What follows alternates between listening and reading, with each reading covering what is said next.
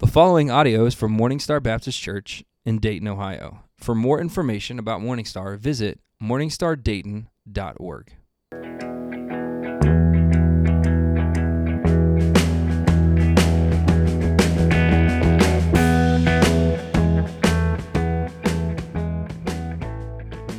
Welcome back to our podcast. My name is Ben Hayes. I'm the associate pastor at Morningstar Baptist Church in Dayton, Ohio, and I'm joined, as always, by John Decker, the lead pastor. And we are excited to be here today and unpack a topic that a lot of pastors shy away from. Yeah, what we're talking about, basically, just go ahead and jump right in, is talking about discouragement and just tiredness and just the reality of that in ministry. I know we have a lot of people that tune into our podcast that are in ministry right now. We have a lot of people from our church who like to listen in. And so it's not exclusive just to ministry leaders. It's to everybody.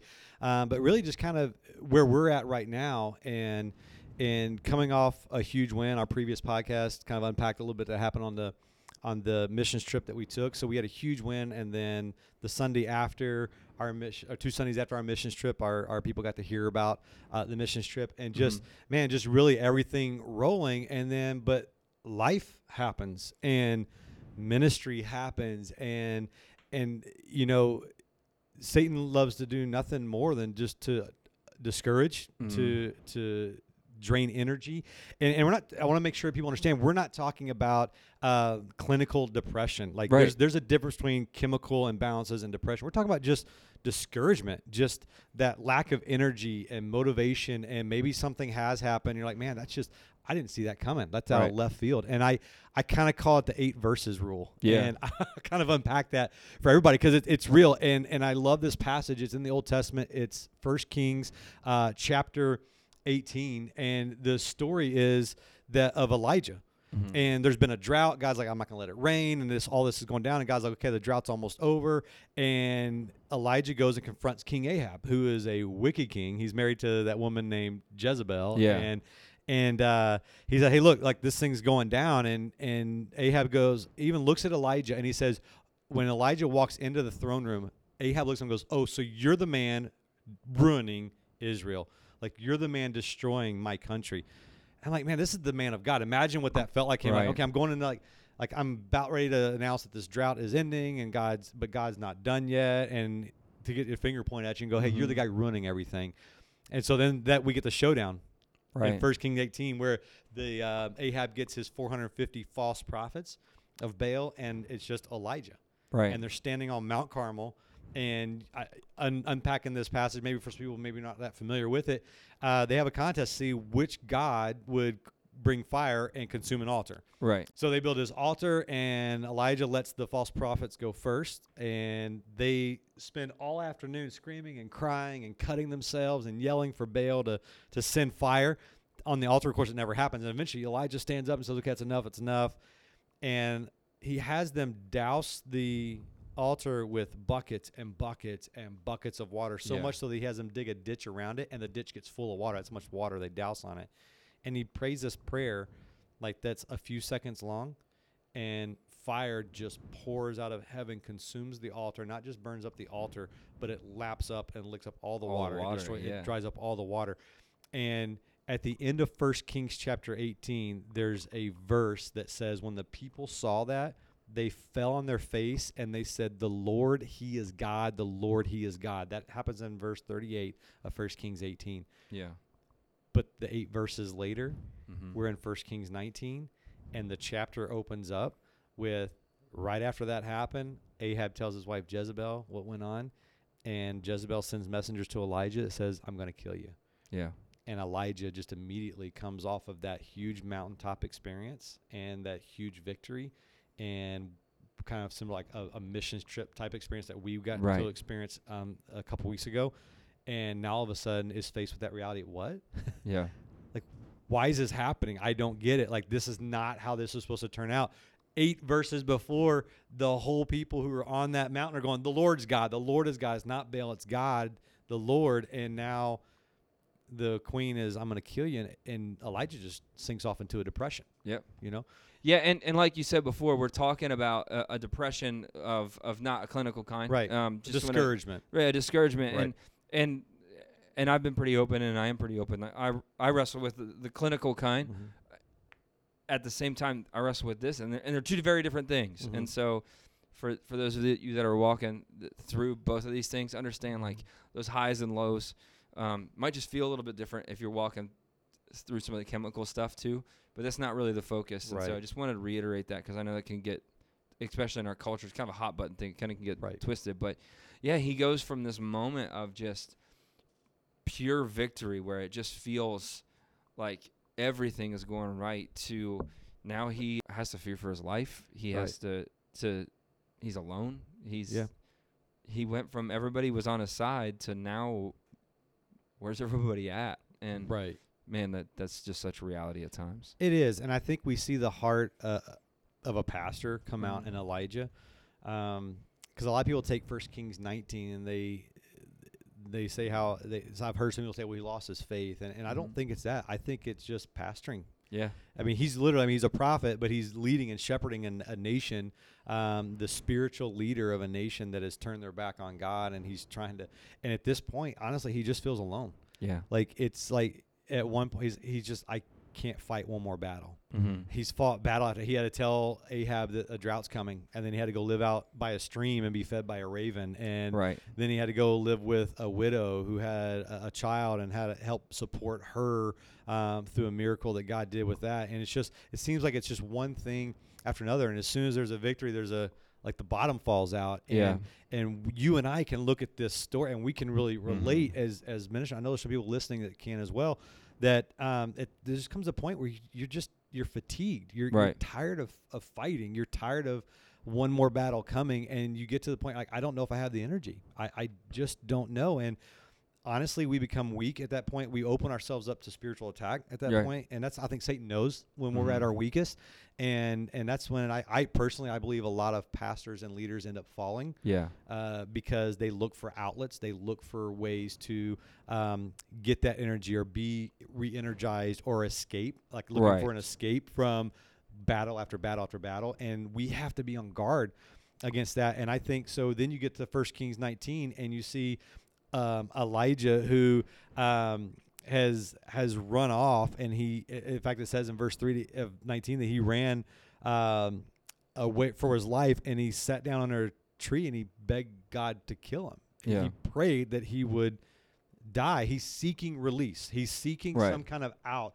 He doesn't want to fight another battle. He hasn't lost his faith. He's just tired. He's just like, I mean, trying to wrap your brain around that huge victory of you think at that moment the momentum's with you and the whole country is now turned back to God to now this, and him going, I can't. You see that a lot of times. Like I think of a common way that we can kind of look at a sporting event almost and kind of draw a parallel. In fighting, a lot of times I watch the UFC. I'm a big fan of that, and those guys will get a place where they've got a guy rocked, and they will just start throwing everything they have because they've got him like right on the brink of about to go out. And the next round starts, and they can't lift their hands because they've had an adrenaline dump and they've had an energy dump, and they end up getting knocked out. And it's because they've given everything they've got, and they thought they had it won, and then here he comes back for another round. Like, is this guy ever going to go away? And in pastoring, sometimes it's like, man, you throw the knockout punch, and then like Monday, it's like ding ding. There's another round. There's another round. Like there's another round of this thing, and the rounds don't stop until the Lord calls us home. And it's just one of those things. I think it can be so hard. And I think there's some important safeguards that we have to put as pastors, and as dads and as moms and as wherever you find yourself, there's some important things that you have to make sure, because I think it's really easy when these moments hit to, for me, my natural tendency is to isolate. That's my natural, and I think a lot of people, that's where there is. And there's different things. Some people go on the complete opposite. They just get around as many people as they can. They're trying to draw energy. But for me, the danger that I find at times when I find myself in these moments is to isolate and just say, if I don't have to deal with people, I don't have to fight any battles. And then the battle begins in my brain. And in your brain and your heart, absolutely. And it is very hard to keep facing those battles and then go and not say I want out, right? And for pastors, but let's talk about even like you just mentioned, dads who as believers we're called to be the spiritual leaders of our household, Right. and I kind of equate it to the person who works as a carpenter. They build all day long, but usually you go to a carpenter's house and their house is the one that's like everything's half done. Right. Because they get home and like, I don't want to build anymore. I want to rest. I want to break away from what I'm doing every day and every battle I fight. And so as men, we fight battles all day long, and we fight spiritual battles in our own mind and our own heart. And we get home, we forget that we're still supposed to fight the battles to lead our family. And Right. sometimes that gets put on the back burner. So it goes even beyond just pastoring.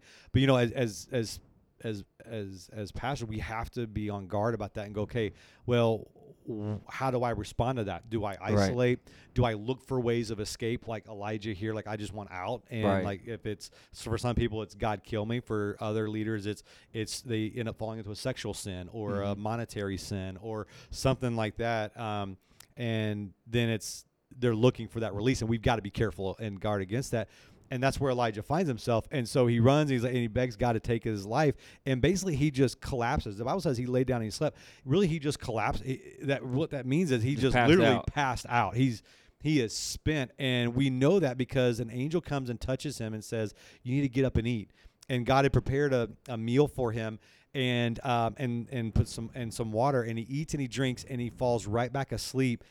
The angel comes back again and says, it's time to get up. You got to eat again or the journey's going to be too much for you. So he gets up and he eats again. And then he walks 40 days and 40 nights to Horeb. And remember, he walks by himself. So he's feeling isolation. He's like, I'm the only one left. And now he's still by himself. And he goes to a cave on the Mount of Horeb. And this amazing passage happens that maybe some people don't even know that never even read it before. But God calls him out and he says, Elijah, why are you here? And Elijah gives him this rehearsed statement because he says it 2 times, word for word. He says, I've been very zealous for the Lord God of armies, but the Israelites have abandoned your covenant. They've torn down your altars and killed your prophets with the sword, and I alone am left, and they're looking for my life to take it.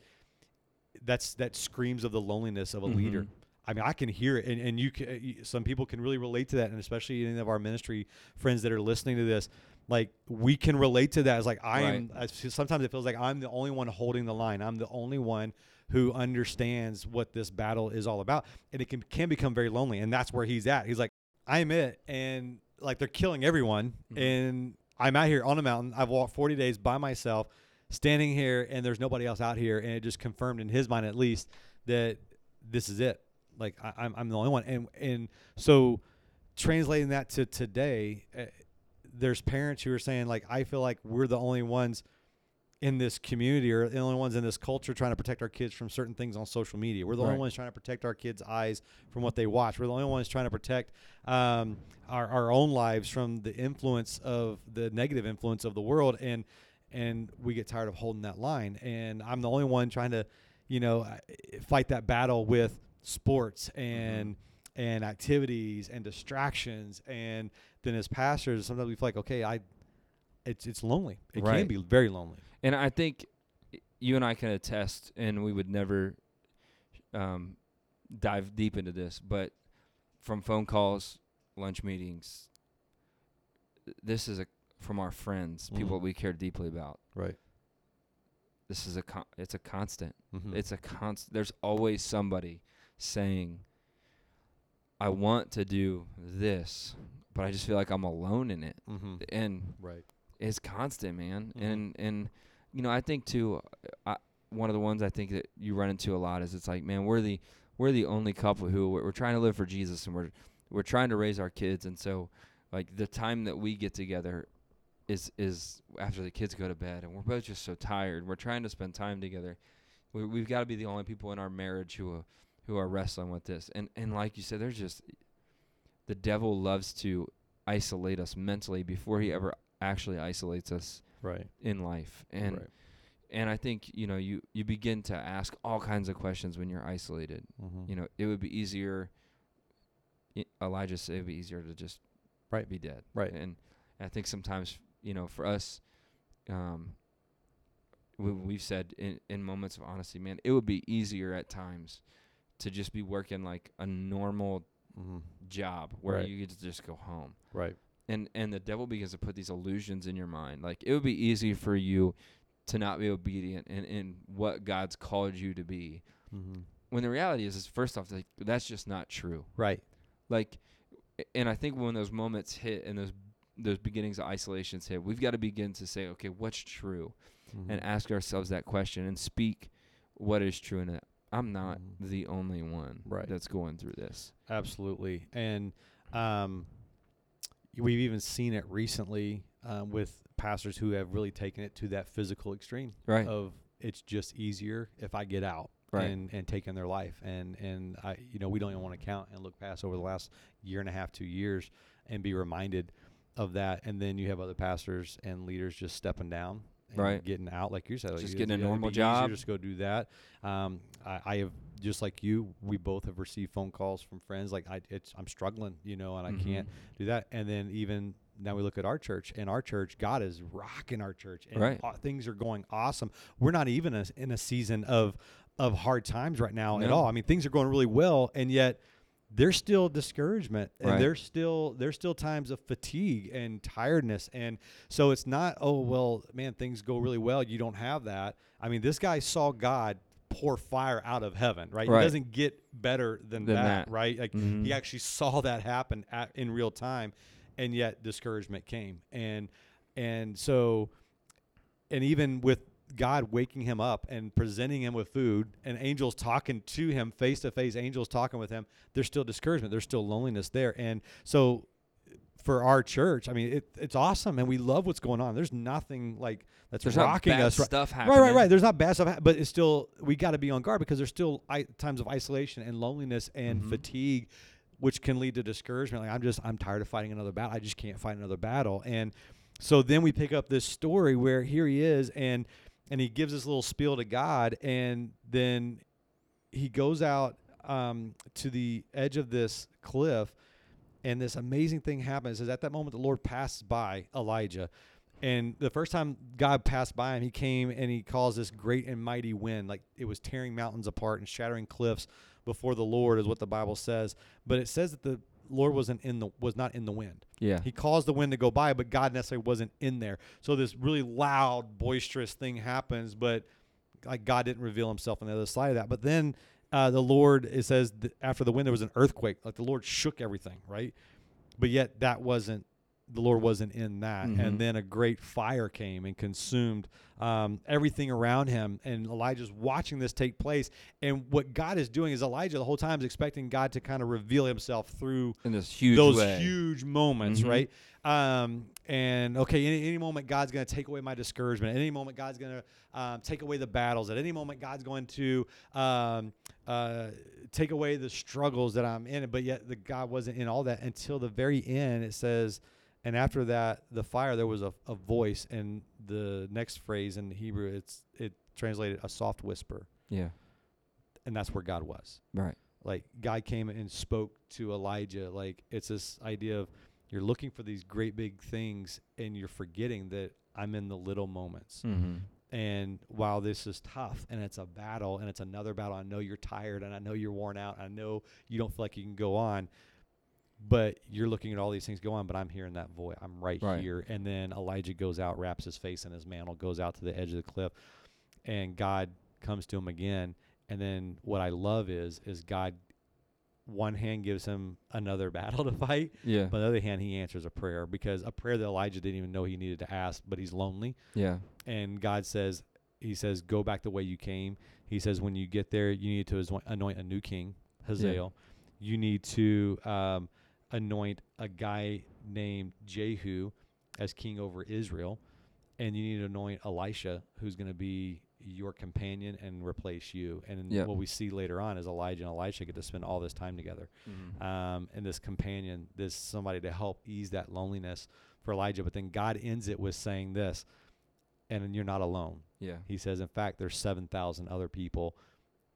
And what God was in a lovingly way doing was saying, I know you're lonely, but you're not alone. Yeah. I know you're tired, but you're not done. and I know you feel like you're the only one serving me, but there's still so many people that need you to go lead them. Right.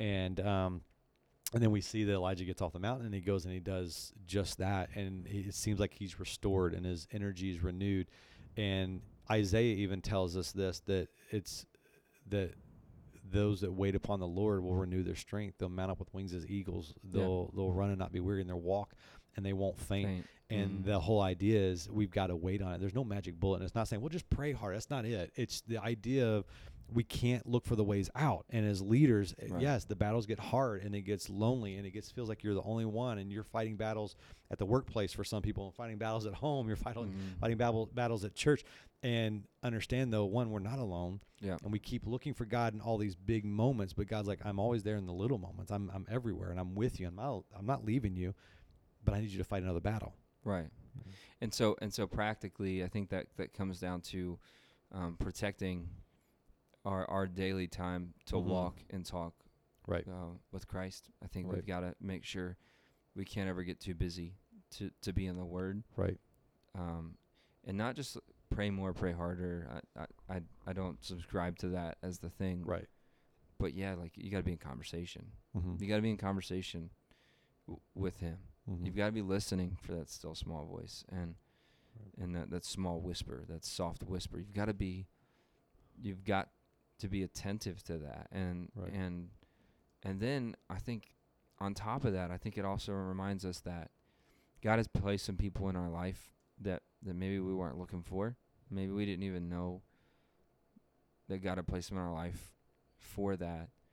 But I remember there were seasons where I needed, not because it necessarily, like you said, like things are going great, but things are hard and you're tired and you don't know where to go or who to talk to. And there were seasons of my life where I called a friend in Arkansas. There was a guy I knew in Missouri who now happens to be sitting on the other microphone right across from me, who I called, hey, like, I don't know why. Like camp was great, and this was great, that was great. Everything couldn't be moving at a better, but like I'm exhausted and I can't figure out what to do. And so figuring out how do I, if you're in ministry, it's hard sometimes because it's like you can't walk in necessarily to just any random church member and say, like, I'm tired and I kind of want to quit just because I'm exhausted. Because then it's like, you want to do what? You know, like, you wait, hold on. You can't do that. And so where do you go, you know, and God's given us this awesome technology where we have the ability to reach out to others and not isolate ourselves. But it's hard. And I love that, going back to that passage in Isaiah, that word wait, it's in the Hebrew, it's kavah. And it means, it doesn't just mean like, hey, wait around for God. That's not, that's how we would, it's in the King James would translate it, wait upon the Lord, but it means to be strong in, and it's idea of a twisted rope and binded together. And the idea is lean in and bind yourself, your source of your strength and your source of everything. You got to tap in to God. And so instead of looking for ways out, instead of allowing ourselves to become vulnerable to the devil and getting us discouraged and looking for ways out, which usually are very self-destructive, lean in and twist in, and find that source and be bound to that idea of, I'm going to wait on God. I'm not alone. God's with me. He promises never leave us and forsake us. And there's things that we know, especially as ministry leaders, we know, we've heard, but I think it's just a good thing for us today because we're coming off a big win and we're coming off a great time, but also you and I are kind of experiencing right now some just real fatigue and tiredness and just, and a little bit of weariness from the battle and understanding that we're not alone. And God obviously gave us to one another here to kind of shoulder this together, but we also have a very amazing church that loves what God is doing, and we're excited about that. And the last thing the devil wants is for that to keep going. So if he can't divide us with this unity, which is not happening in our church, then he'll get us with discouragement and tiredness. And so understanding we got to wait and we got to tap in. And so hopefully this is a good reminder and maybe an encouragement for some of our ministry leader friends that are listening, that, hey, you're not by yourself. Right. And no matter what wind you're coming off of or what valley you're going into right now, there's those that are with you. And the best thing is that God's there, but stop looking for him in the big things. Right. Because he's right there and he's ministering to your heart, and his work is going to succeed. And just lean in as much as you can. Right. And I love, we were practicing a new worship song that we're getting ready to work on, and that we're getting ready to introduce to our people. We did it a couple weeks ago during our response time. But it says, I hear the song of victory sing over me. And the whole idea and premise of the song is we have a victorious God who's declared victory, who is, and sometimes the devil's like convinced us that he's not already victorious, and that we're not serving from the victory, that we're trying to serve for the victory. And we're looking for victories in battles, but the winner of the war has already been declared. Right. Absolutely. And so as we walk through that, we get to be a part of something great and something awesome. And the devil tries to get our eyes fixed on other things, and just trusting the victory that's been declared at times can be difficult. And we hope that in sharing some of this and sharing this as we've walked through some of the things that we're walking through today, and we're recording this podcast earlier than it's going to drop. I mean, we are like 2 days off one of the best services we've ever had, one of the best ministry days we've ever had. But it's where we are, and it would be really easy to ignore that. And we wanted to try and share this to be an encouragement to our friends that are in ministry, to be encouragement to our people who are headed back to work and after a great Sunday service, but they're going to hit the same things that they hit. Yeah. And so I want to encourage everybody here, especially for our ministry friends, if you're in that spot, if you're on the side of Mount Horeb and that's you're like, man, I'm alone. Reach out. We reach out to Ben and I, reach out to someone that you trust, that you love, that you know is there for you. Because sometimes we don't know what people are going. We hide it really well. Leaders hide it really well. So they might not know to come to you. So reach out and just give that phone call, give a text. Hey man, just pray for me. Like I'm struggling. And for anybody in our church or even from the team that went with us, we can encourage one another to not get weary in well doing, and to continue. All you gotta do is one more step. Right. Just keep taking. You don't have to. We don't have to worry about having it laid out. We don't have to worry. The battles are going to come. They're going to be there. We just got to take one more step, and God's got it, and we just need to rest and wait. And I love that phrase, that twist in like a rope, and just tie in to the power of God, because it's His anyway. Right. Absolutely. And so the way to do that, maybe you don't have a direct contact information for John and I. The easiest way to do that is morningstardayton.org. The way to contact us is all there. We absolutely dig in hard to making sure nothing gets missed that comes through there. So there's multiple checks to make sure it gets to us. So maybe you just need somebody to give you a call, and you don't have our stuff. Just send, hey, Ben, hey, John, can somebody give me a call? I'm struggling. And we'll do that. You don't have to, if you don't feel comfortable on an email diving in, and you just need to talk. Just give us your number and say, give me a call. We'll do it. Yeah, so morningstardayton.org is how you do that. And we would love to be anything that we can be, and be vulnerable and be open with you about some of our struggles, and try and walk through that with you, and just give anything that we have to give. So until next time.